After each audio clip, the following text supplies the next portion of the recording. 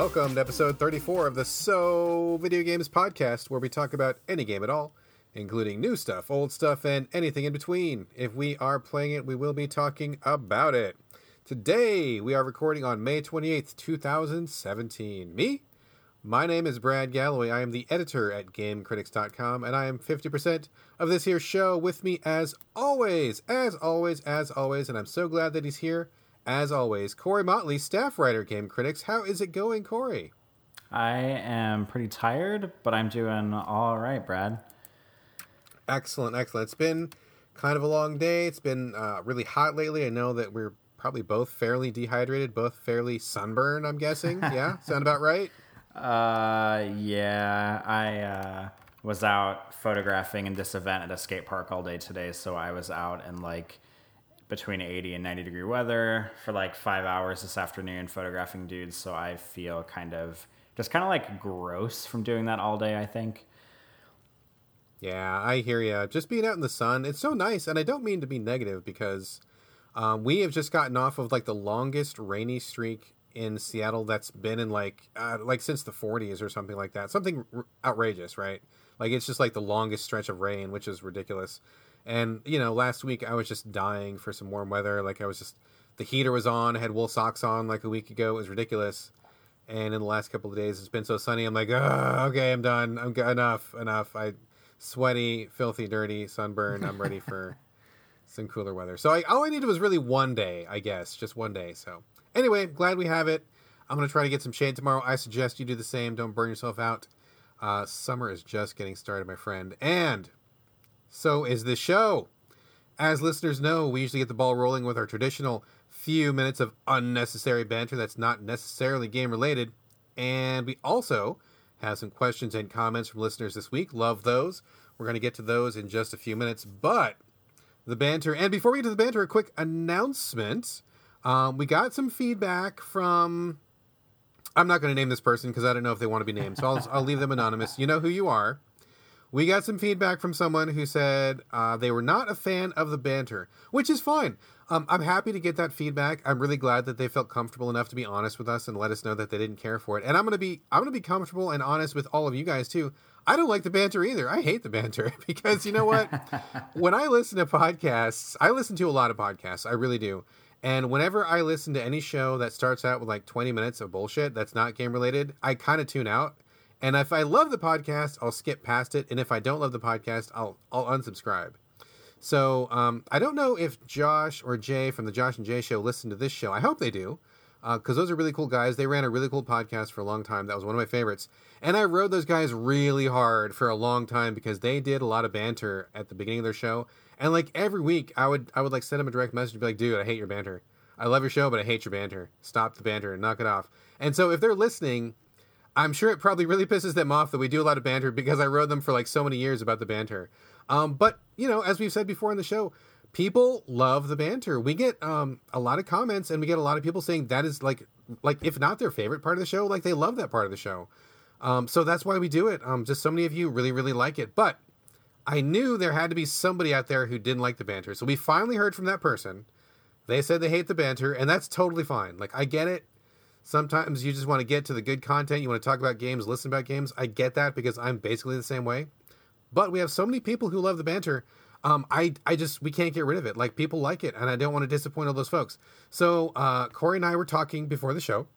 We came up with a compromise, and we figured that we would just put in timestamps on the description of the show beforehand. So the banter will still be there for those people who like the banter. And as I said, that's a lot. A lot of people like the banter. But for those folks who do not like it, just check out that timestamp before you start the show. Jump straight to that timestamp, and then you can just get right into the meaty conversation. You do not have to listen to the banter. So we're going to be doing that from this point forward. Hopefully, that will make as many people on both sides happy because we want our listeners to be happy. We like happy listeners. And this seemed like the only way to settle it peacefully without any shots being fired. So we're going to give that a try. If any of you guys have any feedback about anything else, please let us know. And I guess we'll just see how this goes. So with no further ado, let's go ahead and get into the aforementioned banter. Corey, why don't you start us out this week, sir? Well, I feel like I say this every week, but my life has been extraordinarily boring lately. I haven't really done anything that exciting. But one thing that was kind of cool the other day was, because let's see, it's like Sunday night. So on Friday, a couple, there's like a news, not a newspaper, there's like a magazine, I guess, in the area that wanted to do a story on the local parkour athletes here. And Peyton, who is the guy that I photograph most often, he lives about an hour north of New Orleans proper. And there are a couple guys who live out in Baton Rouge, which is about an hour and a half away. And on Friday, the guys that live out in Baton Rouge drove into town, and I hadn't seen them in a while. And Peyton came down also, and we met a reporter out in downtown New Orleans, and she took some video of us, or I wasn't doing anything because I was just there to take pictures as well, but taking video of the guys, and I was out there photographing them and everything. And then we went, and she wanted to interview the guys for the story and everything, because I guess she's doing some kind of video package on the whole thing. And it was pretty neat because like we went up and she had some questions for us and recorded the interview and everything. And then she wanted to interview me, which I wasn't there to be interviewed. I didn't really like want to be a part of it. I just wanted to like be there to photograph the guys, because anytime they go out to do parkour, I always want to be there to photograph them. But she was like, well, it's obvious they're around these guys a lot, and I would just like to talk to you about it too. And I was like, okay, well, that's fine. And I ended up delivering like a pretty good interview, I guess, for her. Like, I think the guys were really, I don't want to like toot my own horn too much, but I think the guys were like really impressed with the stuff that I said to her. And I thought it was funny because like, I have quite a few years on them. Like the guys who I photograph are like 18 to 22, and I'm almost 29. And, so I've got like a reasonable amount of life experience on them. And I also, my bachelor's degree is in magazine journalism. So, I've worked for a newspaper, I've worked for a city magazine, for both like online and, print content and stuff like that. And I was thinking about it, and I was like, I also do the podcast every week, because it's something like, obviously the podcast for me is just a lot of fun. Like I don't think of doing this as a lot of work, and I don't think of it as like something like, I don't think like, oh God, it's Sunday. Like shit, I have to go talk to Brad now. Like, oh no. And I have to edit the show. Like, but like having a bachelor's in journalism and doing a podcast every week, I mean, obviously it really does help me, I guess, speak better and try to like think about things and be like thorough in what I'm saying. And because I've been on the end of having to interview people like several times over for stories, and like even when I worked at Target, when I was a team leader, I interviewed people for jobs all the time. And so I feel like I have a better grasp of like how to talk to people whenever they're interviewing me, and how to answer their questions more like thoughtfully, I guess. And like part of that is because of my degree, part of that is because of the podcast, and part of that is just because of like the life experience that I have on the other dudes in the group. But I was pretty happy. Like it was cool just being able to go out with them again, and then to be interviewed about it. And I'm pretty excited to see the video package whenever it's finished, because she told us that she would show us like the first edit of it, and then then she would submit it to her editor and stuff. So hopefully it goes over well. I'm pretty excited about it. Oh, right on. That sounds great. You should post a link to that in the show notes when it goes up. I'm sure that people would love to take a look at that. Maybe I will do that. I will have to see. I have no idea what her like turnaround time is going to be for it, but whenever it goes up, if it's good enough, then I will post it in the show notes.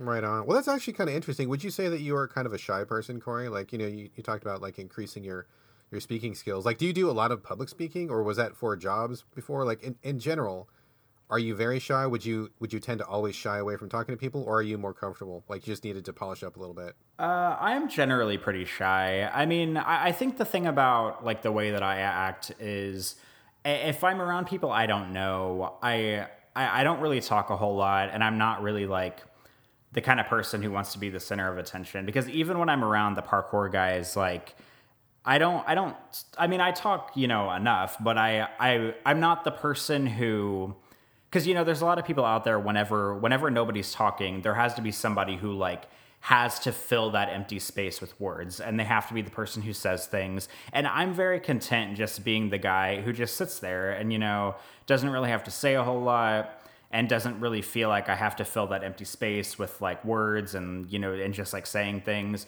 So I think that maybe it was kind of surprising for, I'm going to sound kind of conceited when I say this, but it was kind of surprising for the guys to hear me like speak so thoughtfully about parkour, because maybe they didn't like realize how much I knew about it and how, the years that I had spent practicing it before photographing it, like how big of an impact and how much I understood it, because I don't need to be that guy who like mansplains everything to people and like has to let people know like how much I know about things. I'm very content just knowing in my head that I know the things that I know and that I don't really have anything to prove to anybody. And I mean, part of that is because I'm shy, and part of that is just because I was never that guy. Like I always try to be like the quiet guy in the room, and hopefully like the kind of quiet guy that people assume is like smart maybe. And like whenever I was growing up, people always told me that I was more mature than like my peers whenever I was like, in middle school and high school. And I think it's simply because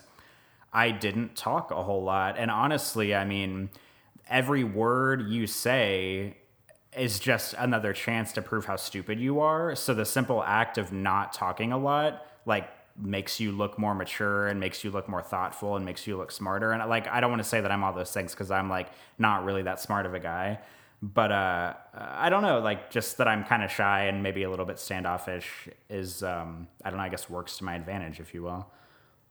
I wouldn't say that you're not that smart of a guy. You shouldn't say self-deprecating things like that. Do not allow it on the show, sir. Do not allow it. I would not be doing a podcast with a dumb guy, so therefore, by association, you are already smart. Interesting. That kind of sounds like we have maybe more in common than we might have known at the beginning. Because I would say that like everything that you just described probably fits me pretty well. Also, like when I was in school or when I would be in places, I would be also that guy who didn't say a lot. I would be the guy in the back who just was like kind of going with the flow. And, I would answer a question if somebody asked me, but otherwise I would be pretty quiet and not be up in front, wouldn't be trying to fill the space and so forth and so on. Pretty shy in general. And it's interesting because my job is actually very public, and I actually get up and talk in front of people all the time, and I'm very meeting new people all the time, and I'm it's something that I never in a million years thought I would be doing, and it's really strange because I hate doing it. Like I don't like to be in front of people. I don't like to talk in front of people, and yet I'm always in front of people for my job, and I have to be very like upfront and to be in public speaking situations. So I feel like I've got this like persona. I don't know about you, but like I feel like when I need to, I can kind of turn it on, and I'm like, I'm the guy that talks, and I can be smooth and make a joke and stuff. But that's not really like who I like to be. Like I'm really actually like the quiet dude who stays at home and plays games and doesn't really, I'm not like the alpha in any conversation or anything like that. So interesting. I think that we've got quite a bit in common there. One thing really quickly.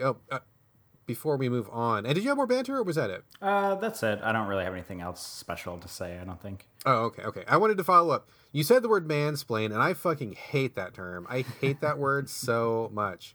Not to get off on like a huge tangent here, but like I think that is such a bullshit term because like you can't even talk about it without automatically sounding like an asshole. So I'm just going to put that out there.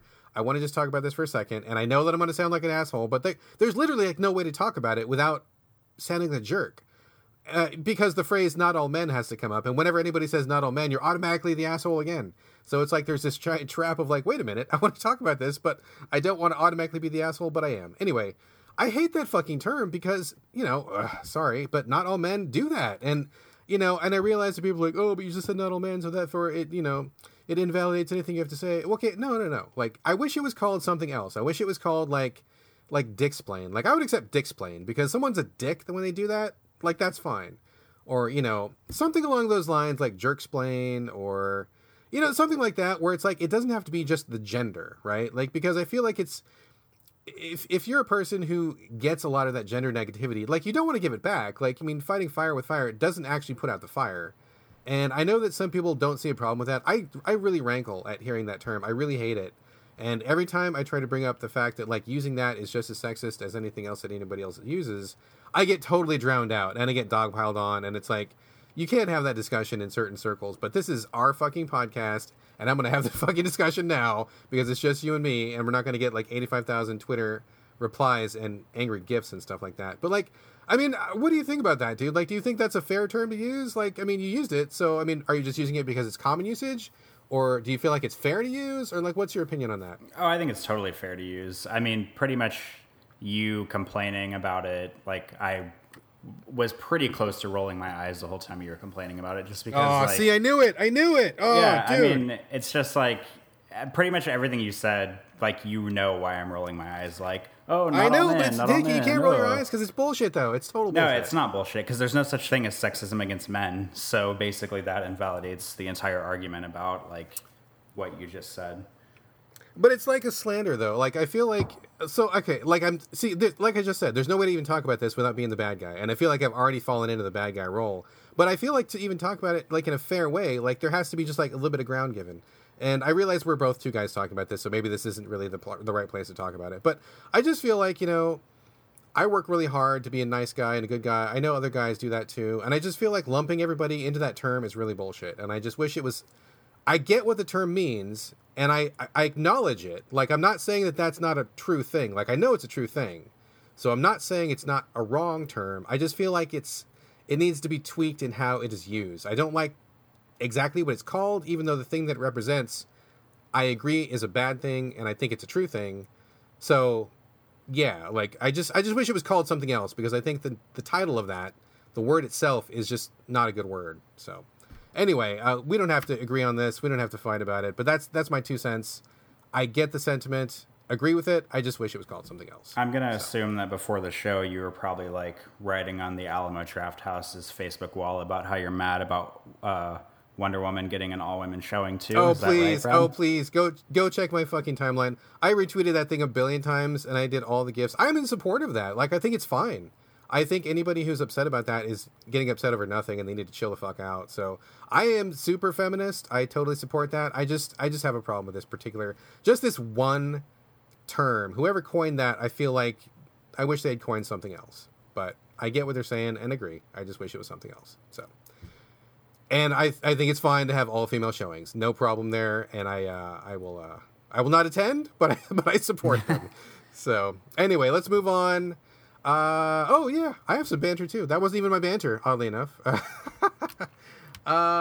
Goofy movie. Have you seen the Goofy movie or a Goofy movie? No. Never? Have you heard of it? Are we talking about Goofy, like the cartoon character Goofy? Yeah, from Disney. No. Brad, we've established about 6,000 times on the show that I am far too masculine to watch like cartoons or animated movies. That or is anything true. like That is true. So, yeah, that's sorry. true. Too much testosterone. Yeah. Okay. Mm-hmm. Anyway, I was watching a Goofy movie, which is has Goofy in it, but actually he's actually not the star of the show. Believe it or not, the star of this particular movie is his son. He has a canon son. His name is Max, and he looks just like Goofy but shorter, and he's a kid. And it's a really interesting, really good film. The music is really good, and it's about. Max is this really like misfit kid in high school, and he wants to impress this girl. So it's kind of like your general kind of like, you know, kid in school movie. And Goofy, who is his dad, wants to take him on a fishing trip, but Max doesn't want to go, blah, blah, blah. Wackiness ensues. But it's really cool because it seems like to be smarter and more... I mean, I don't want to say like hip, because hip itself is not a hip word to use, but it just seems like there's more of... just coolness to it. Like I could kind of identify with that movie more than some other Disney movies. It feels a little bit more real in some ways, like the problems that Max has. I'm like, oh, this is like not a fairy tale problem. It's not a, you know, glass slipper princess problem. It's like this kid who is just like, seems like a regular kid. And Goofy seems like a really cool dad who wants to bond with his kid, but they got some problems with that. And, you know, funny stuff happens and all that. But it's interesting. I really recommend this movie a lot, especially if you've got a son or a daughter. I think it's a really cool film. The music's really great. Animation looks a little bit out of date because it's from a while ago. It's not the smoothest, most well-produced film.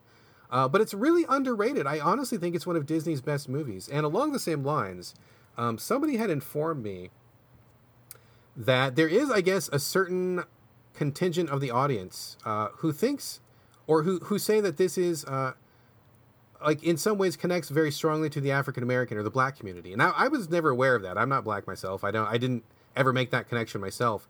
But there was an article written a while ago. I think it was maybe 1 or 2 years ago, written by Jordan Calhoun, and I think I saw it on the Huffington Post, but I think it's been in other places too. And he wrote a really good article about how the Goofy movie really connects with him as a black person and how there's a lot of similar themes. So track that article down if that sounds interesting. And whether it does or not, I think the movie itself is really good. I think it definitely deserves more accolades than it's gotten, and I would definitely recommend it to anybody.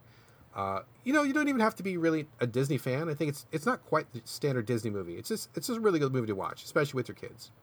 One other really quick shout out for me. A couple days ago, one of our listeners, his name is Elio. He was listening to our show last week when we were talking about review scores, and he had done... Well, he listened to the show, so thank you for listening, Elio. And so step one, thank you for listening. He had crafted some kind of custom program to go to Game Critics, and he kind of web crawled all of our reviews and automatically compiled them to see what our scores were, because we were talking about how people play games they like and they don't necessarily play the bad ones, and sometimes the scores are inflated and blah blah blah, all this stuff.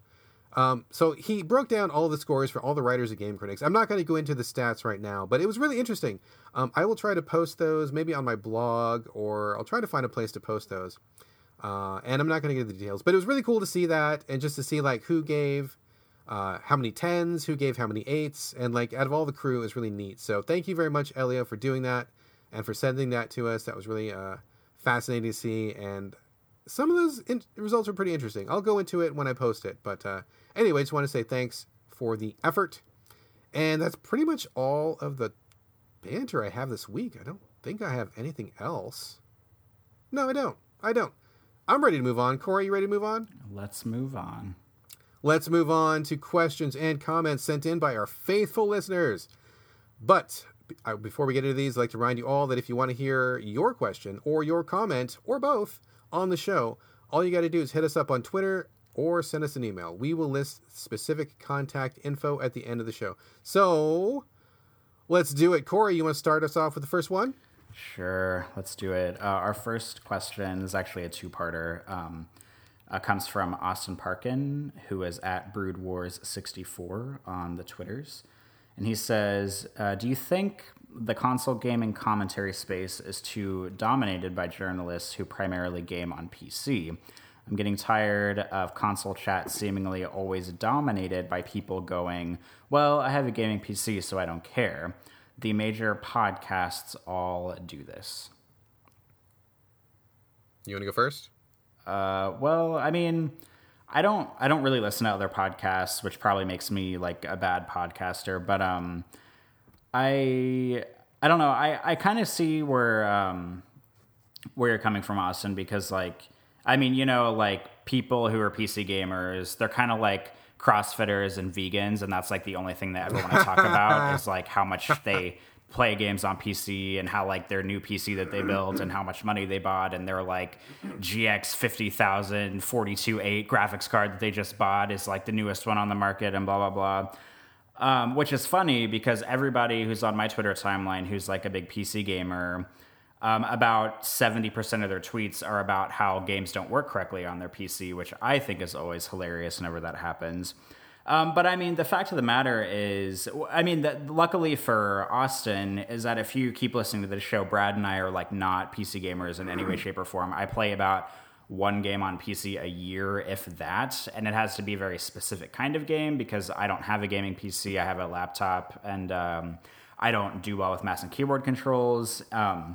But I mean, the truth is that a lot of games get developed for PC that never make it to consoles. And I don't know if this is specifically what you're talking about, Austin, but this is what I was thinking about whenever I read your question, is that there's a bajillion more games available on PC than there are on consoles, because I think it costs less to develop for PC. And it costs more to develop for each console, because if you develop for Sony, you have to pay X amount to get it licensed for Sony, and the same thing for Xbox, you have to pay X amount to get it licensed, and the same thing with Nintendo. So you're basically paying extra money 3 times over if you're going to all 3 consoles or something like that. Whereas on PC, it's much more open. You can develop, it's cheaper, it's more open. You can even just develop a game in put it out for free if you want, and you can't really do that on like a console. I mean, you could do like a free to play game, but that's not the same thing as just like releasing a game for free. I mean, honestly, like at Game Critics, where Brad and I both write, like anytime that there's an email that goes out that's like, you know, here's a list of games we've been getting from publishers that, you know, they'd like to review, and it's like a review list email. I mean, most of the time, most of those games are on PC, and I always like cry a little bit inside whenever I get those emails because I look through them and it's like, oh, it's PC game, PC game, PC game, PC game, and I can't review those at all because unless it's like a very simple game that is not complicated that I could play with my bad like mouse and keyboard hands. There's no way I could even play it. So it's pretty disappointing for me as a console gamer that that's kind of the way it happens. But I mean, that's just kind of how it is. There's, you know, a ton more games for PC out there. It's easier and cheaper to develop for PC, and it's easier to release stuff on PC. So I can understand, but I mean, I don't know if Austin, if you're also talking about console exclusives, like I don't know if there's somebody out there on another podcast, like maybe they want to talk about like Horizon, for example, or Zero Dawn, and maybe the PC gamers on the podcast are like, oh, well, I don't care about that game because it's not on PC. I don't know if that's what you're talking about, and I don't really have anything to address that. But everything I said before this is kind of how I was thinking whenever I was reading through the question. Brad, what do you have a different take on it? Yeah, I mean, his question could be read a couple of different ways. So that's I regret not following up with him for clarification. So Austin, I'm sorry, I should have followed up with you. So as for me, I mean, I listen to a good number of podcasts, a lot of podcasts. But I got to say, I don't listen to very many if they talk a lot about PC. Like, I don't mind if they bring up some PC games, but if they start talking about, like, you know, the technical aspects of it, and they get really heavy into, like, just the PC-ness of it, like, I stop listening to those pretty quick. So after the last couple of years, I've kind of, like, self-selected to where the podcasts that I listen to, you know, they at least give console its fair due. Like, they don't gloss over it. It's not a secondary concern. Most of the ones that I listen to usually treat it about 50-50 or more. Or, you know, I definitely prefer ones that look at consoles more often. So do I feel like the gaming commentary space is too dominated by people who primarily game on PC? I mean, I can't honestly say because I just bounce off of those podcasts. I don't listen to a lot of the big, most popular podcasts. I'm not going to name any. I'm not trying to make enemies here or anything. I just don't listen to those for various reasons. So the ones that I do listen to, I feel like I get a pretty good amount of console talk on them. So maybe you need to just change up the ones you're listening to. And as far as the issues that you raised, Corey, you know, it's true that we get a lot of PC codes for review at Game Critics. We get way more PC codes than anything else, but I think that's just because it's easier for them to get the codes, and also, like you said, it's easier to develop, cheaper to develop, and so, like, a lot of times there's less overhead for them to get through. I don't play PC at all. I mean, it has to be a very, very special game for me to get it to play on PC for a number of reasons. I mean, number one, I don't like using mouse and keyboard. I hate it. I'm not good at it. I don't like it. I just don't like it. Also, it hurts my hands. Like, I don't know about you, but like, as being the old guy that I am, and after a number of years, like in the beginning it was fine, but after a while, I just noticed it hurt my hands. Like holding my hand a certain way and using the keyboard, it's just not comfortable. Don't like it. And I've tried different ergonomic solutions, but the easiest thing for me was to be like, fuck PC, and I'm just going to play controllers on consoles. And controllers are fine. They don't hurt my hands at all. I can play all day long. It's not a big deal. So whatever it is about my arms or about the way my computer's set up or whatever, I just stay away from PC. I just don't like it. Also, my PC is not in a place where I like to be for long periods of time, so I don't spend any time on that. So I don't care about PC. I mean, you're listening to people who are talking about not caring about consoles. I'm the opposite. I don't care about PC.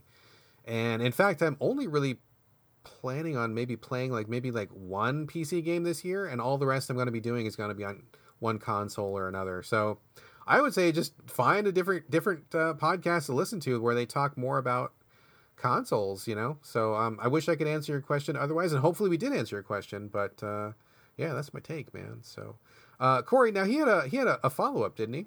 He did. His follow-up question is now, and I quote because I want to make sure that I quote this perfectly. He says, now the VR has proven the commercial failure it was destined to be. How soon do you think first-party support dies.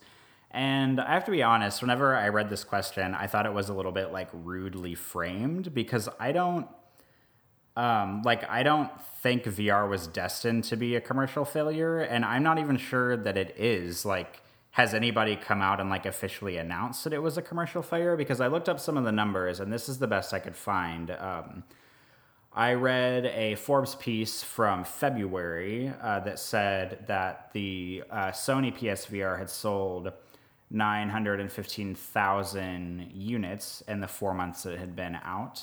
So it's rapidly approaching 1 million units being sold. And that at the end of 2016, 243,000 Oculus Rifts had been sold, and about 420,000 HTC Vives had been sold so far.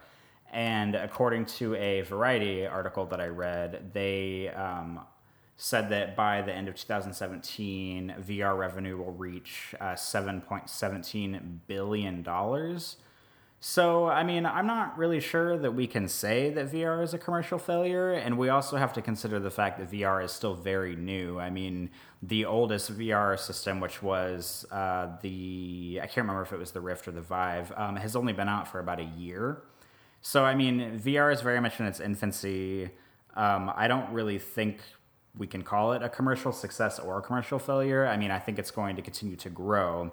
And as for the first-party support, I mean, Sony, out of the three like major VR systems that we're talking about, I feel like Sony is the only one that's really doing first-party support, because Oculus and HTC are both PC, and I'm not positive on this, but I don't think that Oculus and HTC like develop their own first-party games. I don't know if that's true or not, but I feel like they don't, because it's on PC. Like, I don't think Oculus is a game developer, and I don't think HTC is a game developer. But I might be wrong on that, because I'm not a PC gamer, and I've only played like a handful of VR games. Although I have played Oculus and HTC, I have not played a Sony PSVR. But I think the thing, as far as first-party support, if we're talking about the PSVR, I think it'll come down to what happens at E3. I mean, E3 is only a couple weeks away. And, I mean, if Sony decides that they're going to really push VR, they will probably have a part of their show talking about PSVR and the games that are in development, and, like, maybe, like, the second, like, official wave of what all is coming out for VR. Or Sony can do what they've always done before, like they did with the PSP, and like they did with the PS Vita, and like they did with the touch motion controls, and like they did with the PlayStation Eye, and they can just act like they never built the thing in the first place, and act like they never sold it, and just forget about it, and basically not support it that much from a first-party stance. So I think that E3 will be a huge indicator on how Sony's feeling about PSVR and how much they're going to keep supporting it in the future, which, I mean, hopefully they will be supporting it a lot, considering they've probably at this point already sold about 1 million units. But I don't know, Brad, those were kind of my thoughts after some of the research I did. What do you think? Yeah, I think it's too soon to call, because, as you said, it's in its infancy. I think that's very true. I think it's still a growing medium, a growing technology. So a couple things. I don't think that VR is really going to find its permanent home with gaming, at least in the form that it's in now, where you strap on helmets and just kind of play, XYZ games. Something about that just doesn't seem like that's going to really take off in the home environment for me. Like, maybe as a place that you go to, maybe in certain areas that are set up for that experience, or maybe the technology just needs to improve to where maybe at some point you're not even wearing a helmet. Maybe it's something else. I mean, I don't know. But also, I think that there's something about VR itself that is just, it's cool. I mean, I've tried it. I've played some games and stuff. But at the same time, I don't want to play all my games that way. I don't want to, every time I want to sit down in front of my console, I don't want that to be it. So I think it's just going to be its own thing. And I think that expecting it to be huge and that everybody's got a VR, I don't think that's really where it's going to end up. So that's one thing. And also, kind of going along with that, I think that it's interesting that, as far as I know, and Corey, please feel free to correct me, or if you disagree, chip in, but I haven't heard of any VR game where it sounds like, oh, if you are a games critic and you care about the medium, you need to play this game. Like, this is an important game in VR. You've got to try this. Like, I haven't heard of anything where it makes me say, oh, geez, I got to get on this VR thing because of this game. I mean, I've heard of a number of games that are neat, or that they are, they do something interesting, or they're fun for a little while. But most people that I talk to are kind of along the same lines of where they're like, oh yeah, this was cool, but I played it for about half an hour and then I took it off and had to take a break, or it was cool, but it was fine. And they seem like they're just as fine playing a regular TV setup. So yeah, I mean, it's a little weird to me that I haven't heard of anything that really seems worth exploring as a critic. But then again, it's just really early. Although at the same time, you would think that people would have better ideas than just doing first-person shooting and grabbing stuff in 3D. So I'm not saying that it's never going to happen. I mean, there could be an amazing app announced this E3, an amazing game where that will make me want to buy a VR headset.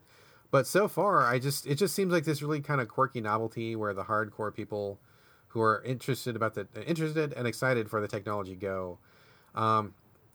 How soon do I think first-party support is going to die? Soon. Probably pretty soon. Because, as Corey mentioned, Sony, I think, is the only person who's really doing first-party stuff. And they've got a horrific track record of supporting their peripherals. They do a pretty good job of supporting the console, but everything else around it, whether it's the Vita, the PSP, the iToy, if anybody remembers that. I'm sure they've had a couple other things too. Some different venues for getting games like PSP Minis and a few other things. They do terrible. I don't even understand what's even going through their heads. And I have a very strong suspicion that VR is going to fall into that same bucket. So I haven't heard of anything cool in the pipe. I haven't heard of anybody working on anything. And I, being in the critical circles that I'm in, I tend to get whispers of things. Like, maybe I don't get like the world's, first exclusive scoop, but people talk. I know people. People say things. They say, "Oh, did you hear about this? Oh, did you hear about this?" I haven't heard jack shit about anything for VR. Like, usually what I hear is people saying, "Hey, I made a really good game and I put it on VR." Or, "Hey, I'm making this VR game, but it's also on PS4." Regular PS4. So I'm not hearing anybody having anything really cool in the pipe, which is a little bit concerning to me. And if anybody is going to be invested in this thing, it's got to be Sony. I believe that they are the leader so far. And if they don't have much in the pipe as far as first party goes, that's really, really concerning to me. So to roundabout, long-winded answer your question, I think it's too soon for VR. I think that its final resting place is not going to be home usage. And I do think that first-party support is going to die probably sooner than later. And I think that ultimately VR is going to end up being something else, or it's just going to be kind of a niche. So hopefully I answered your question. Corey, anything else to add? I would just maybe offer the slight, I don't know if I'd even call this an argument, that maybe like the slight bit of input that as far as like a killer app for VR goes, I mean, I might be a little bit biased because I do love this game, but I would say it's probably Superhot VR because that came out and it was exclusive to Oculus, but it actually launched on HTC Vive like on Thursday, I think. So it is officially on everywhere but PSVR because I don't know what the deal is going on with the Superhot team, but I'm assuming that they assigned some kind of exclusive contract with Microsoft because Superhot, the original Superhot, is on Xbox One and it's not on PS4, which is very sad.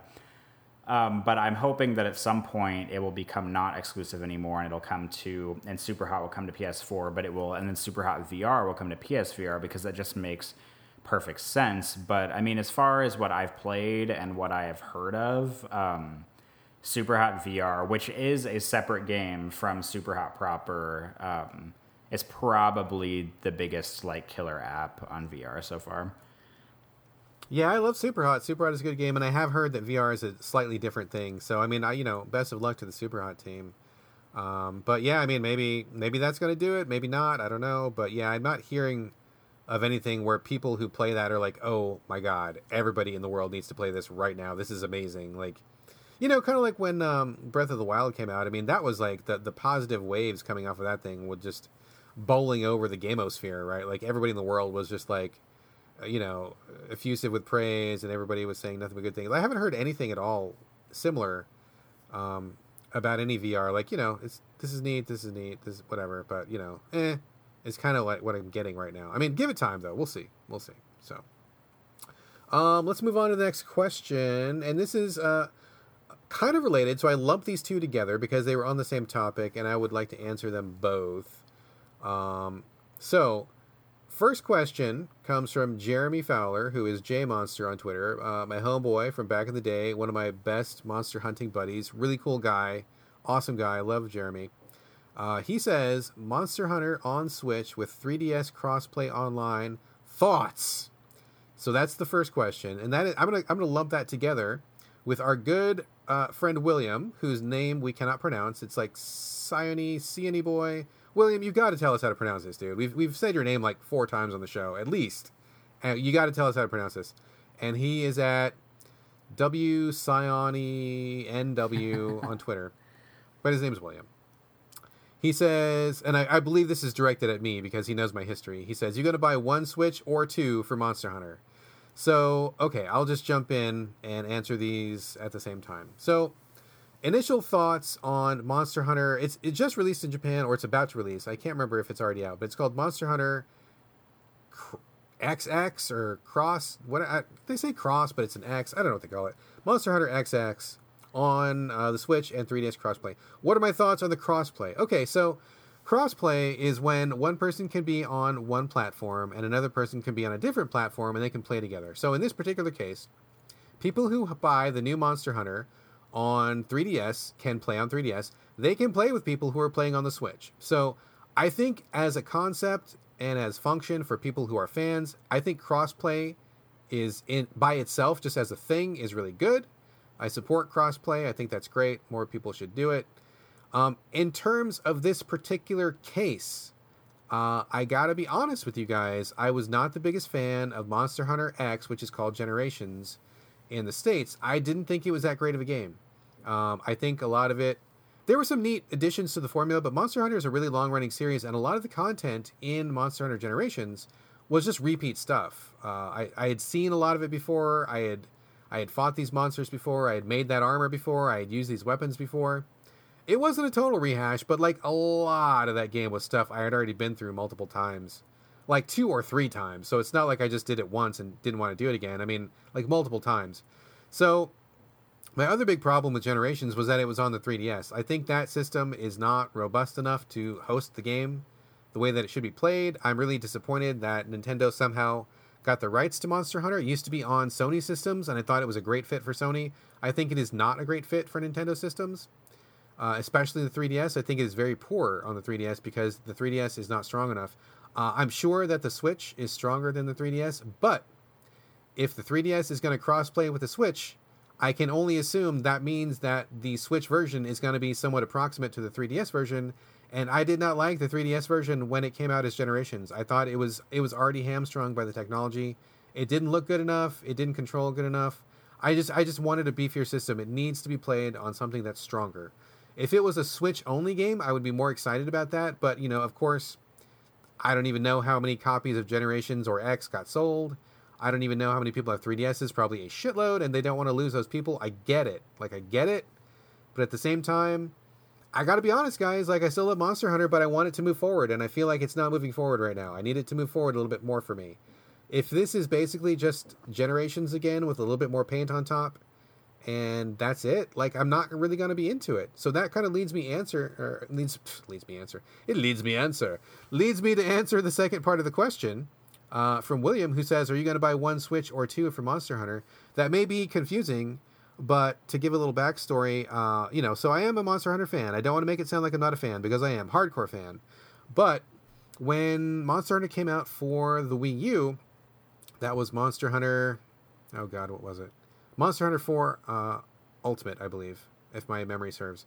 I'm a big Monster Hunter fan. My wife is a big Monster Hunter fan. She is equally the Monster Hunter fan that I am. And so when I saw how good it was on the Wii U, which I think is, that's a whole other conversation. I'm not a Wii U fan. But I actually own 2 because I bought one for me and I bought one for my wife so that we could both play together. And a lot of people thought I was fucking crazy for doing that. But if, we had spent hundreds of hours playing Monster Hunter together. That was a good investment. I didn't get much more use out of it, but it was good for that. So his question is kind of referring to that, and he's asking if I'm going to get one Switch or two for the next Monster Hunter. As of right now, nothing. I'm not planning to get the Switch for Monster Hunter. In fact, I'm not really even planning to play this new Monster Hunter, which may sound crazy, but like I said, I'm guessing it's just going to be another, a lot of repeat content with a little bit of paint on top, and I'm not down for that. I mean, of course, if that changes, if it turns out to be a real step forward, I'll jump aboard, but as of right now, no plans. I do eventually want to get a Switch, but not right now, maybe by Christmas time or maybe a little bit later, but not going to buy one for this game unless it turns out to be amazing. So, Corey, I don't think you are much of a Monster Hunter guy, are you? No, I am not equipped to answer this question in any way, shape, or form. Any thoughts on crossplay as a concept? It's fine, I guess, as long as it's works well on both systems. Controversial opinion. Controversial. Okay. Moving on. All right. Thank you, Jeremy. Thank you, William. And William, please tell us how to pronounce that. Corey, you want to take the next one? Yeah, this is from Jim Bevan, who is JimB85 on Twitter, says, do you think there will be any huge reveals at E3 this year, or do you expect it to be mostly mediocre? Brad, do you want to... I can feel this one. Yeah, let me take this one first. You want to go first? All right. Easy answer. Do I think there will be any huge reveals at E3 this year? Well, Jim, if you talk to PR people who are going to E3, every single game is a huge reveal at E3. Huge. It's all huge. Everything is bigger, huger, more important than the last. If you listen to PR people, yeah. If you see some of these emails that come through, ridiculously hyperbolic. It's kind of silly. So, are there going to be huge reveals? According to my email, there's going to be many huge reveals. Do I actually think there's going to be huge reveals? I mean, I don't know. Maybe. I'm not expecting anything big. I haven't heard whispers of anything big. I think maybe people are still kind of holding their breath a little bit because of what the final situation is going to be for the PS Pro and for the Scorpio. I think, we're getting these kind of mid-generation upgrade consoles, which is the first time that's ever happened. And so I think people are kind of waiting to see how that shakes down. The Switch is still kind of a new thing. It seems to be doing really well. So I think people are kind of waiting to see how that plays out. If there's going to be any huge reveals at E3, I feel like the biggest ones might be for the Switch. But in general, I think this is going to be kind of one of those years where we're all just kind of, I don't want to say treading water, but I think we're all kind of just hedging our bets a little bit. I'm not expecting anything huge, personally. So Corey, what do you think, man? Well, I feel like I'm not really one of those people who gets hyped up about things very easily. So I feel like most of the time whenever E3 comes around, it's usually just pretty mediocre, or it'll be if there is a big game reveal, it'll be something that I don't care about in any way, shape, or form. That's usually what happens if there's say oh, the Final Fantasy VII remake, oh, it's revealed. I'm oh yeah, I don't care. It's usually just stuff that I don't really care about that much, because all of the stuff that I would get really, really excited about would probably be stuff that would never ever happen. If Sega said they were doing Condemned 3, or if Capcom said they were doing Dino Crisis 4, that's the kind of stuff that's really outrageous that would never happen, that would get me excited.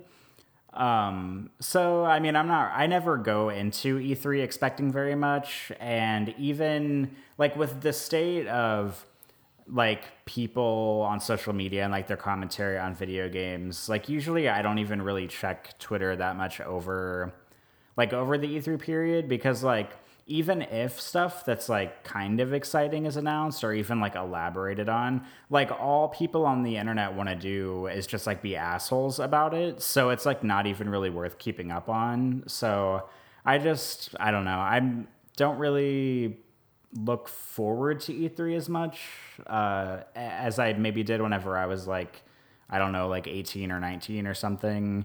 And I mean, if cool stuff's revealed, then great, but it would probably take some very interesting stuff to get me super duper hyped about any big reveals at E3. All right, there you have it, Jim. Hopefully we answered your question. Thank you for that question, and thank you to everybody who sent in questions this week. Love to get your questions. Love talking about this stuff. Thank you guys very, very much, and hopefully you feel like we did it justice. And that is going to do it for Q&A this week. And again, if you guys have a question or a comment, contact info coming up at the end of the show. And that brings us to the main event. The stuff that I assume everyone's been waiting for, at least I hope so. The actual game, what we've been playing, chat. Let's see. We've got kind of a light agenda this week. Not the lightest we've ever had. Certainly not the heaviest we've ever had. I think we've both been kind of busy. But we do have some stuff to talk about. Corey, do you wanna kick us off with a Headlander update? Indeed. Last week I talked about starting Headlander, and I played a little bit more of it, I think, like yesterday. I have been really busy this week. Well, I mean, I guess kind of busy, but every time, like, I think about new games that I need to play to talk about on the podcast, because, like, you know, I mean, you don't think about playing a lot of games until you have a weekly podcast and you have to like talk about video games every week. Like finding something new to play every single week is not really that easy, and it's also far less easy if you like don't have a bunch of disposable income and you don't want to buy like a new $60 game every week. So, and I made the stupid decision to I put freaking Prey on my GameFly queue. And then I got a review copy. And then 3 days later, Gamefly emailed me and they're like, we're sending Prey to you. And I was like, son of a bitch. So like I could have gotten a different game, but I forgot to take Prey off my game queue.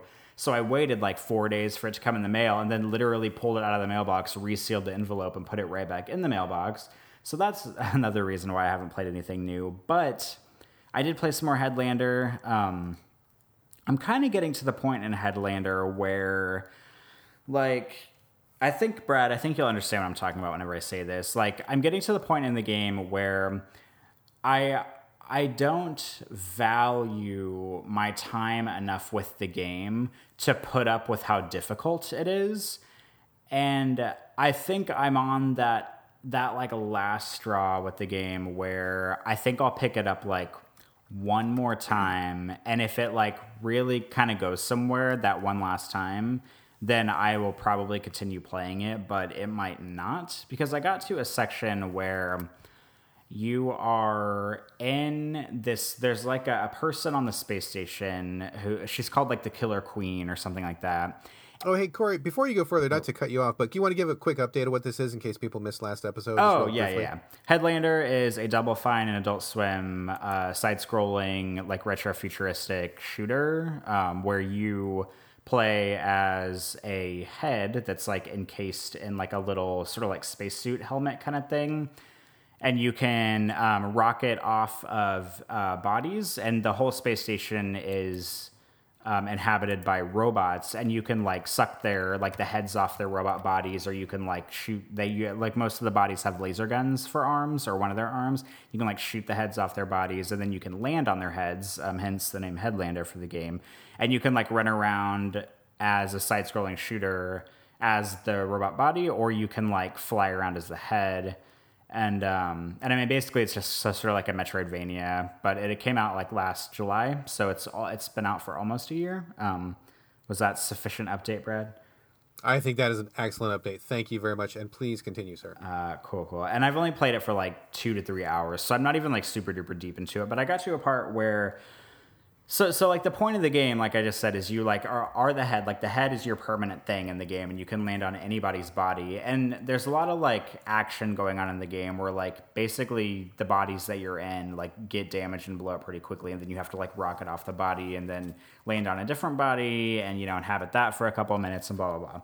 But I got to a point where I'm in this like chess-like game kind of thing. Oh, yes. I remember this section well. Yeah, you have to like... So the point of this section is you're in like a game show kind of thing, and you have to inhabit a certain body type in order to download information from a certain kind of like node or something. And you download the data, and then you have to go make it through like this one really long hallway and get the body there without it blowing up to upload the data on like the other end of the hallway. And it's really hard. Like, I'm having a really hard time with this section because I'm like the first body that I picked up to do the download is one that's like on wheels, and he doesn't have a laser gun for an arm, but he has like really strong punches, and he can like deflect some lasers with like his little arm shield. But it's just like really hard. Like I keep side scrolling down this hallway, and it's just like waves of enemies coming at me, and I can defeat most of them with one punch, but you can't run past them, and there's no jump button, so there's no kind of like really like evade scenario. You basically just have to keep going forward and like punching their heads off, and then go forward and punch their heads off. Meanwhile, they're like shooting at you like crazy.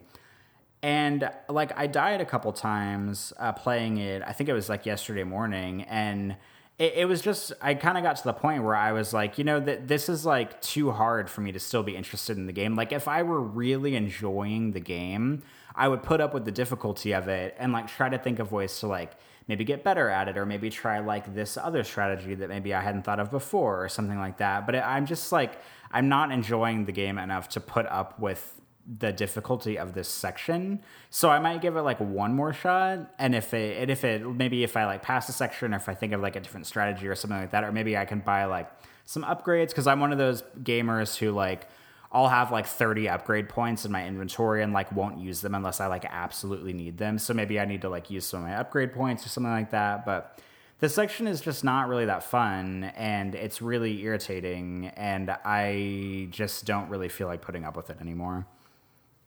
Yeah, I was kind of afraid you were going to get to that point. I think the game starts off pretty well, like style-wise. It's got a cool style. It's got a cool concept. I think like being a head that can like change bodies, and you have a little rocket strapped to your neck stump, I guess, is a pretty cool thing. But yeah, that section you're describing, that chessboard area, is awful. It is awful. I hate that section. It is not good.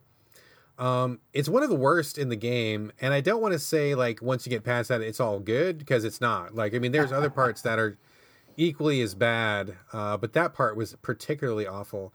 But that's kind of what you can look forward to for the rest of the experience. I mean, it doesn't really change much based on what you've seen so far. It just kind of gets more intense. There's a lot more backtracking to find keys for doors and that kind of thing. I mean, if you're not into it now, I cannot imagine that you are going to come across anything that's going to change your mind later on. Like the story doesn't get better, the action doesn't get better. It's unfortunate too, because I think if it had been easier, or if they had just really, really dialed back on the combat, like it would be a pretty cool game to just blast through in a weekend, just kind of just like the style.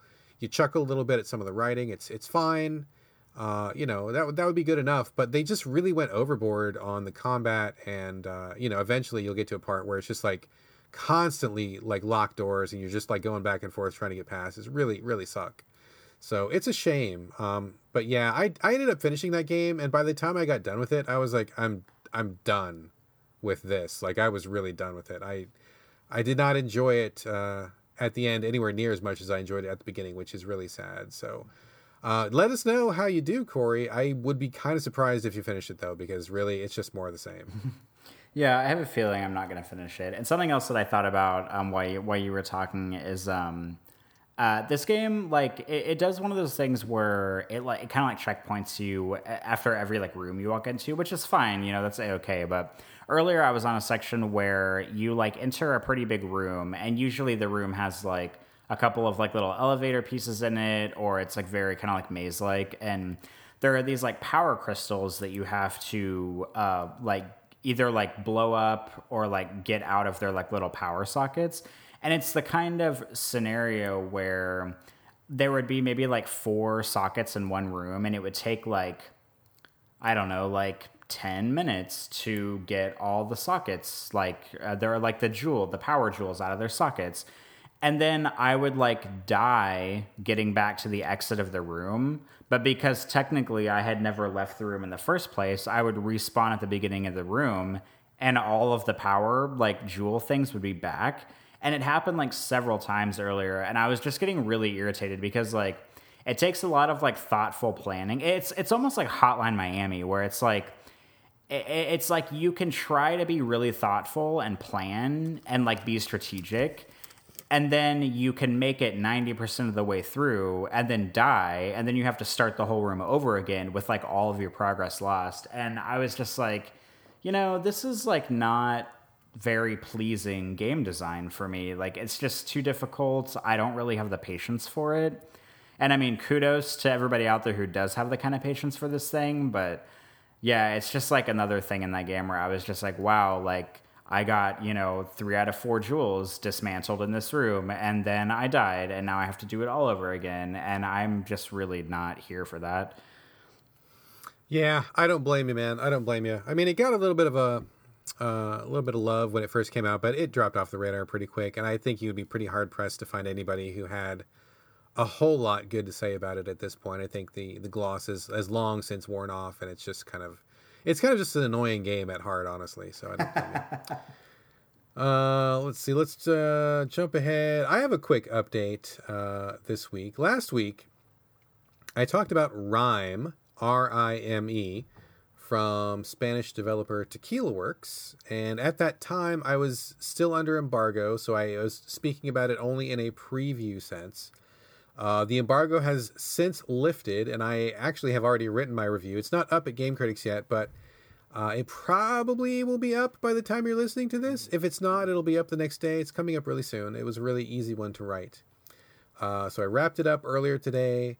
And so before I give my final judgment on it, I just want to say this is the game where you start off as a boy who washes up on an island. It is half exploratory, half puzzle based, and the puzzles are very like environmental. There's no combat in the game at all. It's just walking around, seeing things, enjoying the atmosphere, finding puzzles, and then solving those puzzles to move forward. No dialogue in the game. There's no talking. There's no voice work. There's no text. It's just all graphics and music and actions that happen. I think last week I described it as Eco plus The Witness, and I think that's a pretty good ballpark for that to be in. So like I said, I finished it earlier today, and I think it was wonderful. I thought it was just lovely. Loved every minute of it. It was on the short side. I think you could probably extend that by searching for some of the collectibles. There's a slew of collectibles if you want to get them. They're all non-essential. They're just flavor. You don't need any of them for anything.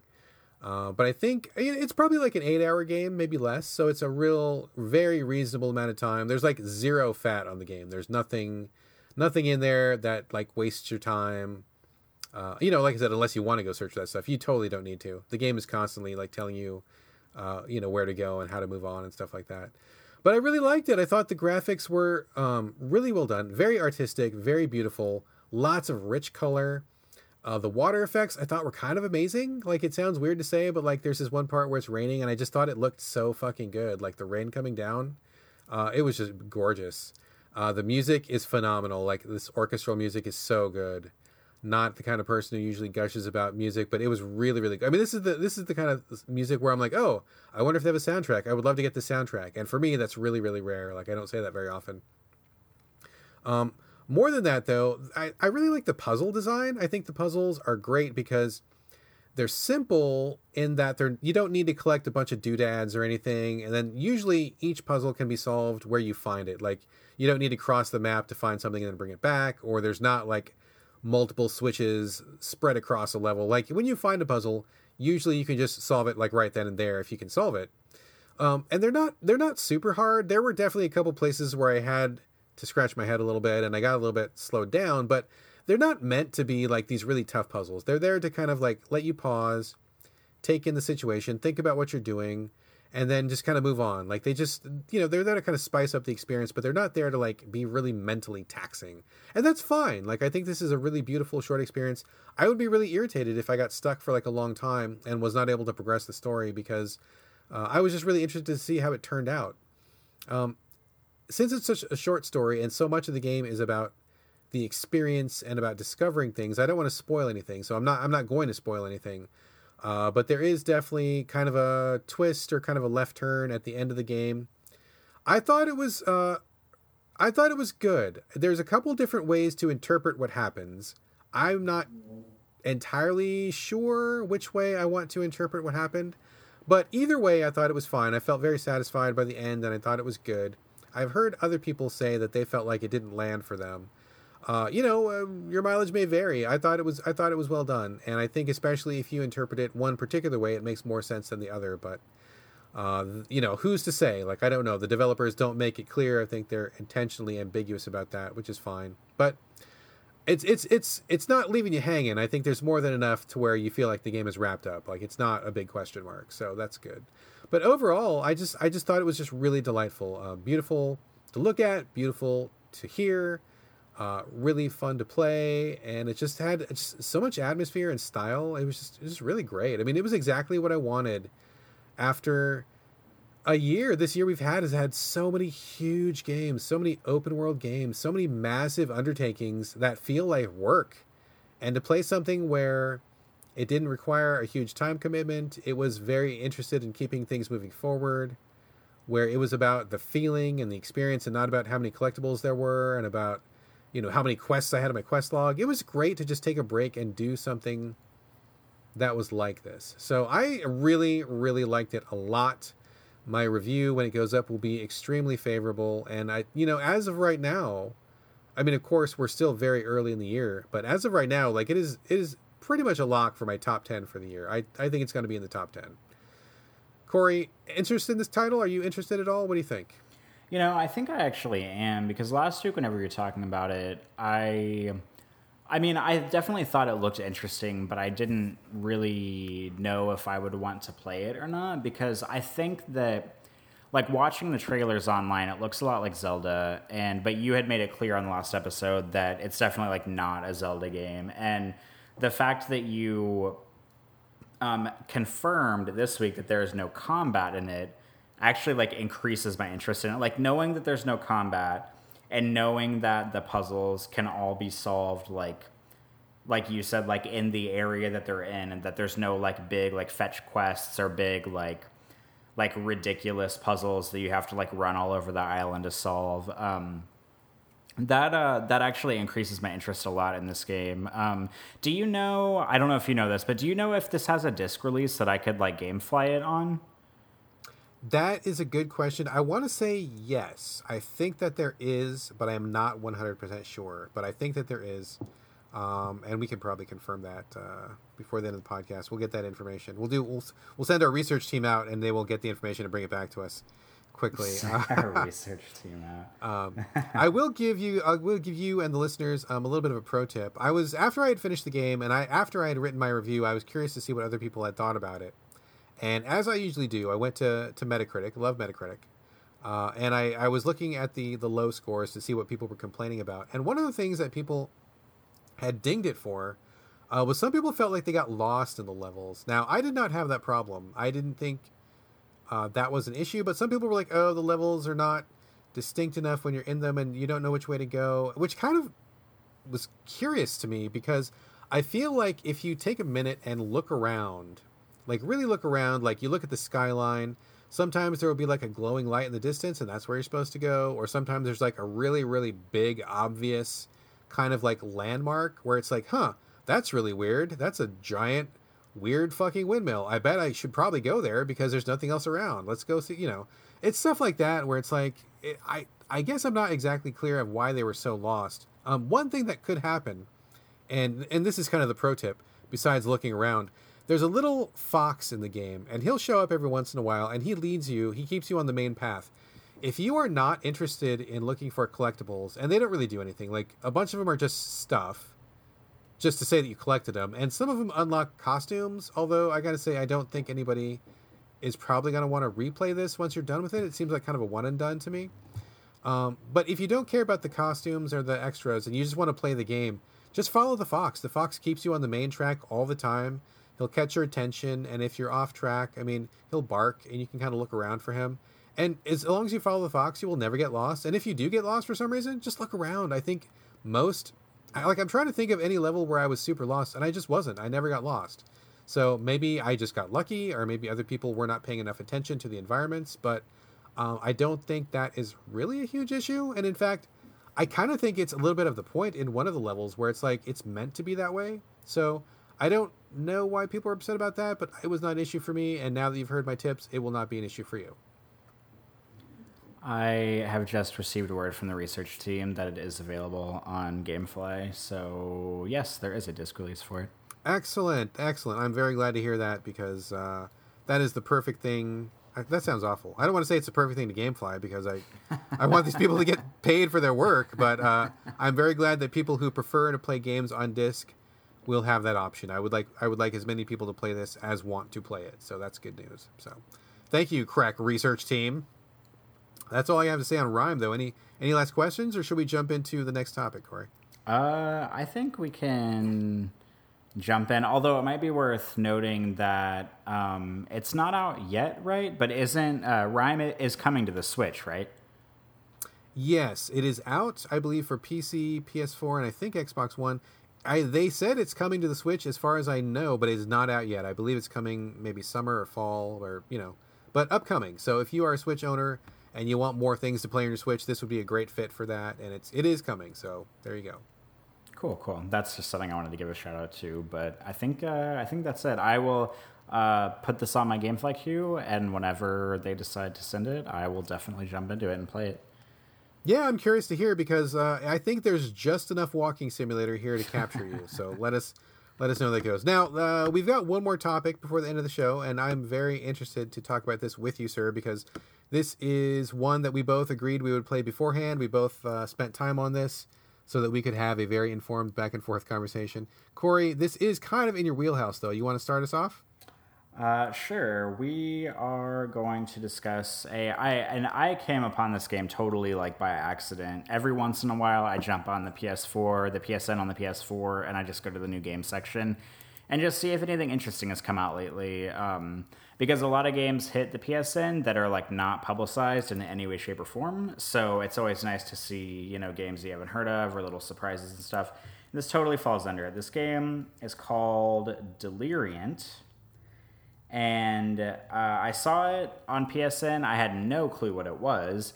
But the thing that really caught my eye is that whenever I clicked on the little tile that takes you to like the game, like where it has the about and like the trailers and the screenshots and stuff, this game is only 99 cents. And I don't think it's like a launch sale thing. I think this game's literally just 99 cents all the time, unless there's some kind of like bug in the PSN that they like overlooked or something.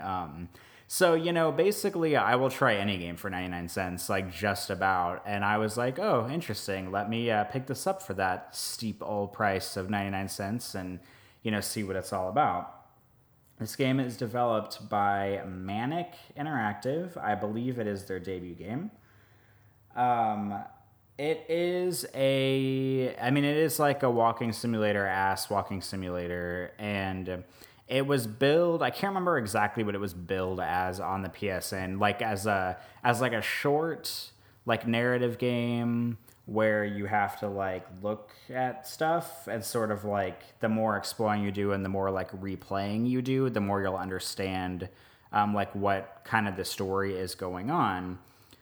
But it is basically a game where you start out as first person narrative game, where it launches you into this like white room, like a totally white area, and you turn through the environment until you see a door, and then you go through the door, and it sort of like teleports you into this house. And it's a 2-story house. It is not populated by anyone. It's just like, it's almost like you're in their house like after everybody's gone, or maybe like some sort of like bomb went off that disintegrates people or something, and you just like look through their stuff. You have to kind of figure out like who lives there, what they do, try to kind of figure out if there's anything interesting going on within the family. It's sort of like you're just exploring their house basically, and it takes place in the 70s, which is obvious because it's very like Brady Bunch looking, with like ridiculous wallpaper in every room and like shag carpet and very like what's it called, like mid-century modern kind of furniture, but not like today's, like the way it actually was then, where it's all very like wooden and stuff like that. And you basically explore the house, and there's a lot of stuff that you can pick up in the areas. Like you can go in the kitchen, you can pick up a knife, you can look at it, you can pick up like recipe books, and you can go upstairs. There's like the master bedroom. There's like a children's room. There's like an office that's kind of creepy. And whenever I played it, I found it very interesting because it the game sort of like has this feeling, and I played it with headphones on, and there's not really like music there. I mean, there's music in it, but it's more of like kind of like a pulsating, like grinding noise almost, and it makes you feel like that maybe something not so good happened in this house, or maybe like you shouldn't be exploring the house, but you are, like maybe you're like a robber or something. And so it kind of lends itself to this like brief intensity of like what's going on in this house and you're trying to figure out. And the thing that is kind of weird is that like once you explore a certain amount of stuff in every room, the wallpaper on the wall starts like shifting and moving, and maybe like, I don't know, like moving, I guess is the right word, where it kind of looks like the wallpaper is like cascading down the walls, and it kind of like makes you think that maybe you're like going crazy, or maybe like, I don't know, you're like drugged or something. And after you explore all the rooms, there's like a hole that starts forming in the entryway of the house. And after you explore all the rooms, you can like go into the hole. It's very like Silent Hill 4-esque. And you go down this like cascading sort of like set of stairs, but it's not stairs. It's like pieces of the house, like pieces of the floor and pieces of the wallpaper. And you're just like standing in this void, and they like start forming under your feet as you're walking down this like cascading like items that you go down like a faux staircase. And then you get to the bottom of the staircase, and then more or less the game is kind of over. And then it like invites you to go back in to explore it again, to maybe see if there's anything that you missed, or maybe any like things about the environment that maybe you can get a better idea of the family that lived there and like how they acted and what happened to them. It reminds me a tiny, tiny bit of Her Story, in the sense that you kind of play the game in your head. Like the game doesn't say, hey, this is what this game is about, or hey, this is the problem you have to face, or, you know, hey, this is how you win. You just sort of like explore the house, and then you decide in your head what kind of people live there, and whether you should feel as creeped out as you feel when you're in the house, or if it's just all like kind of silly. And that's pretty much it. I have a feeling that I explained this much more thoroughly than Brad would have, and I also have a feeling that I liked this game a whole lot more than you, Brad. So what do you think? I'm dying to hear you shit all over this game. Oh, I got a full tummy. My tummy is really full, Corey. Okay, so like, I don't want to be that guy, but like it started off really on the wrong foot, and I was like, so like you said, you said when you begin the game, the screen is totally white. Like, I thought the game was glitched.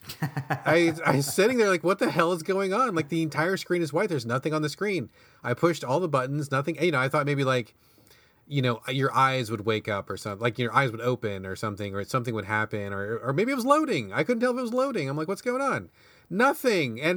And so I sent you a message. I'm like, dude, what the fuck is going on with this? And you're like, oh, turn around. And I'm like, oh, because I did hold to the side, but nothing. I didn't hold long enough, right? So like, I only turned a little bit, and I didn't get to actually see that there was like this door suspended in space behind me, which was like, really, really shitty way to start a game, because I literally thought the game was broken. And since it was 99 cents, I'm like, I would believe it if it was broken. I mean, clearly it's not AAA. And so I start the game in quotes, and I'm just like, what's going on? I'm in a house, and there's stuff to pick up, and I pick up a couple things, and nothing happens, and you can rotate them. I'm like, okay, here's, I don't know, a book of matches or something, and here's a weird doll that's like semi-melted in a microwave. That's weird. And I walk around. I'm like, okay, nothing going on in this room. Let's go to the next room. And I go to the next room. Nothing going on here. Let's go upstairs. Go upstairs. And I go inside like the office that you mentioned. And I got an achievement just for like entering the office. I'm like, what? I just opened the door. I didn't do anything. I just entered. And for some reason, the camera, like, did this happen to you? Like when you go in the office, the camera like all of a sudden pans down hard when you're like behind the desk? Yeah, it does. And I think it's worth mentioning at this point that this game is not polished very well. It is, as a matter of fact, it is so unpolished that whenever I played it, I thought it was an iPhone game that had been ported to the PlayStation 4 very poorly, because that is kind of what it feels like. but I was able to look past that a little bit, but it is not without its fair share of like inconsistent, I guess, mechanics or something. Yeah, I mean, I guess okay. So like I wasn't bothered by the low production values. Like it is a pretty rough looking game, but that's fine. Like that didn't bug me. I can get past that, no problem. But like, I just didn't know what was going on. Like there, you don't get any story. You're into this house and you're just looking at stuff. And I didn't find anything. Like I didn't trigger anything. Like nothing happened. A couple achievement popped for like some random reason. Like nothing that I did really. And so I saw the office. You walk in the office, you walk behind the desk in the office, and the camera just like shunts straight down. And I'm like, oh, okay. Clearly I must be looking at something here. And I'm looking around, like I don't see anything. And I'm like, why is the camera focusing me here when there's nothing here? What I'm looking and looking, I don't see anything. I'm like, okay, maybe it's just not working properly. I leave, go to the next room, nothing in there. Go to the next room, nothing in there. I see a pair of like handcuffs laying behind the bed, and I go, ooh, for like 1 second, and then like nothing happens. And then I go downstairs and I see a hole in the wall where the wallpaper is like glitching. And I'm like, is it supposed to glitch? Or is it just because this is a 99-cent game? I can't tell. And I try to click on the hole. Nothing happens. And I'm walking in this house and nothing's happening. And I'm like, what the fuck this is a waste of time. Like nothing is going on. Like literally nothing is going on. I don't know why I'm looking at these things. I don't know what this house is about. I don't know why I'm there. I don't know who I am. I just nothing, no clue. And I started to get really mad because I feel like this game is like wasting my time. I'm like, my time is so precious and valuable, and I'm playing this thing, and I just feel like it's going nowhere. I have nothing to work with. I don't even know what I'm supposed to be doing. Done. And I just fucking deleted the thing. I'm just done. I'm not going to waste any more time on it. So 99 cents down the drain. I guess that's not the most money I could have wasted, but there was literally like less than nothing there for me. All it did was make me mad.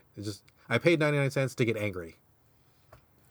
Well, I think it is worth noting that the game is only 99 cents and that, I mean, it can be finished in about 20 minutes, maybe less if you're like not being very thorough. So like it's super cheap and it's not very long. And obviously there's no like cutscenes or character models or dialogue or like any like super duper production values. So, I mean, it's not like it was like a $60 game and, you got stuck with this like 30-minute experience and then you left. So it is cheap. And I feel like the cheapness and the length sort of weighed into the, I don't know, my being able to forgive it more and like enjoy it more, I think. I can see that. I can see that. But I mean, honestly, it just seemed like somebody who was like learning how to model like in 3D made a house. And then they're like, oh, I'm going to put this on PSN. I'm going to make some money. I'll be rich.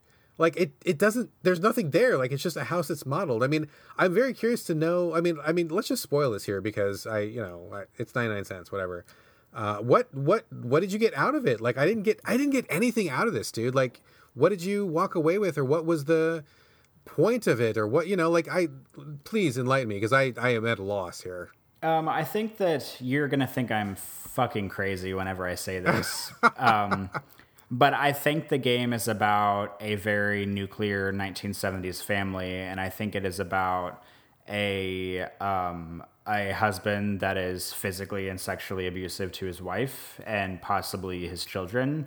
And I think that it is about potentially the wife taking the kids and leaving, or it's about her murdering her husband in self-defense and then escaping with the children. Wow, that is amazing. That is amazing. How did you come to that conclusion, dude? Because I didn't get any of that. How did you do that? Well, if you explore enough, there's recipe books in the kitchen that are all based around like a woman being able, like feeding her family, but not eating so much that she gets fat. So like, she needs to stay thin. And like the handcuffs on the side of the bed lead me to believe that maybe he was abusive to her. And the fact that his office has a lot of beer everywhere and there's like liquor downstairs, and he has like, there's like cigarettes and stuff. And he's got a weird calendar in his office that has like like a Bible quote on it or some kind of quote about like how you have to kill like everything in the family and like the goats and the ox or something. And there are photographs scattered in the corner of the office that look like one of them is like, it looks like a man like buried with like a shovel next to him. And I think that maybe like she got even with him and buried his body. And I don't know. I mean, there's just like makeup all over her side of the counter in the bathroom because maybe she felt pressured into like wearing makeup and looking beautiful every day because he would, you know, like maybe abuse her if she didn't. And there's like nail polish everywhere, and the children's room, I mean, there's like crosses above the beds, which leads me to believe that it's some kind of like, you know, very conservative Christian family with a very controlling husband and father, and that they just couldn't take it anymore, and they had to get out, I think. Wow. Okay, so this is proof positive of why you are the expert in walking simulator genre.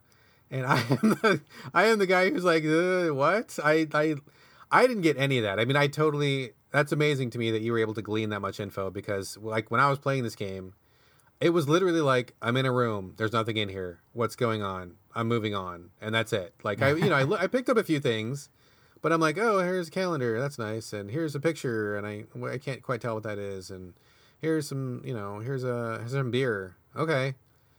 And then what? Nothing. And then that was it. Like, I don't know. Interesting how we are coming at this game from such different approaches, because like, seriously, it feels like to me like somebody's first 3D model project. And then you've got this like really interesting narrative about, this fraught life in the 70s and, repression and stuff. I mean, that's so interesting. But yeah, I mean, that's amazing. And I just deleted it. I'm done. I don't think I'm going to go back to play it anymore. But I really enjoyed how you kind of took that apart. And yeah, I never would have gotten that in like a billion years ever. Well, I mean, you are talking to like the king of people's like looking through people's shit simulator video games. And what you say is not wrong, because it does look like my first video game. Like, it's very basic. It doesn't control super well. It has like the office bug that you were talking about, where it like forces your view down to look at nothing in particular. It's definitely like opening doors is not easy in the game. Like, you like move the cursor over the doorknob and it'll highlight, and then you press X and like the door won't open. And I was like running around these doors, like hitting X as many times as I could, and then like finally the door would open. So it's like definitely not a polished game. Definitely looks like amateur work on like the first build of something that this team has ever built, like in a very amateur way. So you're definitely not wrong, but I was just more patient, and I was I guess explored a lot more and tried to like make sense of what was going on. And like for that, I appreciate the game. But I mean, it's certainly like not like my game of the year or anything, but I just I like games like this, like Kona we talked about whenever I played it, where like it's like a whole deserted town, and basically all you're doing is like going to everybody's house and going to like the store, like the market in the city, and just like looking through everybody's shit and trying to find out like what happened in this city. Although that game is much more concrete about like, here's the plot, here's, the objective and blah, blah, blah. But it's kind of like that, where you're just like given a very small slice of somebody's life in their home, and you have to like look through all their shit. And basically you kind of like in her story, you just like play the whole game in your head, and you like figure out what you think happened to these people, if you're willing to like explore enough and like deep dive enough and get creative enough, I guess. Interesting. I hear what you're saying, and I think that I'm just not really cut out for these kinds of games. Like I just don't like searching through things. I don't like just exploring with nothing going. I'm not a big explorer in games in general. Like, I'm not really cut out for that. Like, if I'm on a quest or something, or if I have some like reason, if I'm after something, like that kind of works. But like when I'm just like in a town looking around, I don't like looking through people's stuff. I don't like any of that stuff. And it seems like maybe if there was more plot, or maybe like in Kona, like if I was a detective, And if I got into the role of like, oh, I need to find out what happened, like maybe that would make more sense and maybe I would be drawn in to get it done, or maybe not. Like, I don't know. I think I'm just not this guy. I think I need to just not do this genre because I'm trying to think of some that have clicked and I can't think of any. I mean, I haven't played every one, but I don't think there are any that I really liked. So maybe this is just not my genre. In fact, I think this is probably not. I'm just going to say that now. Taking a hard stance. Breaking news here on So Video Games. Walking simulators, not Brad's genre. Is not my thing. So I think that is all I have to say on Deliriant. Anything you want to say before we wrap it up? No, I think I have gleaned much more than any reasonable person should out of this game. So I've probably said just about as much as I can. That was fucking amazing. If I ever find a random box of artifacts, I'm coming straight to you, dude. I'm be like, here, look at this stuff. Shoebox full of pictures. There's like something else in here, like a book. What does this mean, Corey? Put it all together for me. Gosh. I got no fucking clue. Anyway, total respect to you, Sherlock Motley. This is going to bring us to the end of our game talk, though, and the end of the show. But before we go, here's the information that I promised you earlier. If you want to send us your comments, thoughts, feedback, ideas, anything else that you would like to, please send it to sovideogamespodcast@gmail.com. We are also on Twitter as a show, as a collective, as a unit, @SoVideoGames. But you can also reach us individually. Corey, where can they find you on Twitter, sir? They can find me at Corey Motley, my first and last name. It is CoreyMotley. Excellent. And I am also on Twitter. You can find me at Brad Galloway, BradGallaway, all A's, no O's. And with that information, that brings us to the end of another So Video Games. We will see you next week, but in the meantime, this is bye from Brad. And bye from Corey. We will see you guys next week.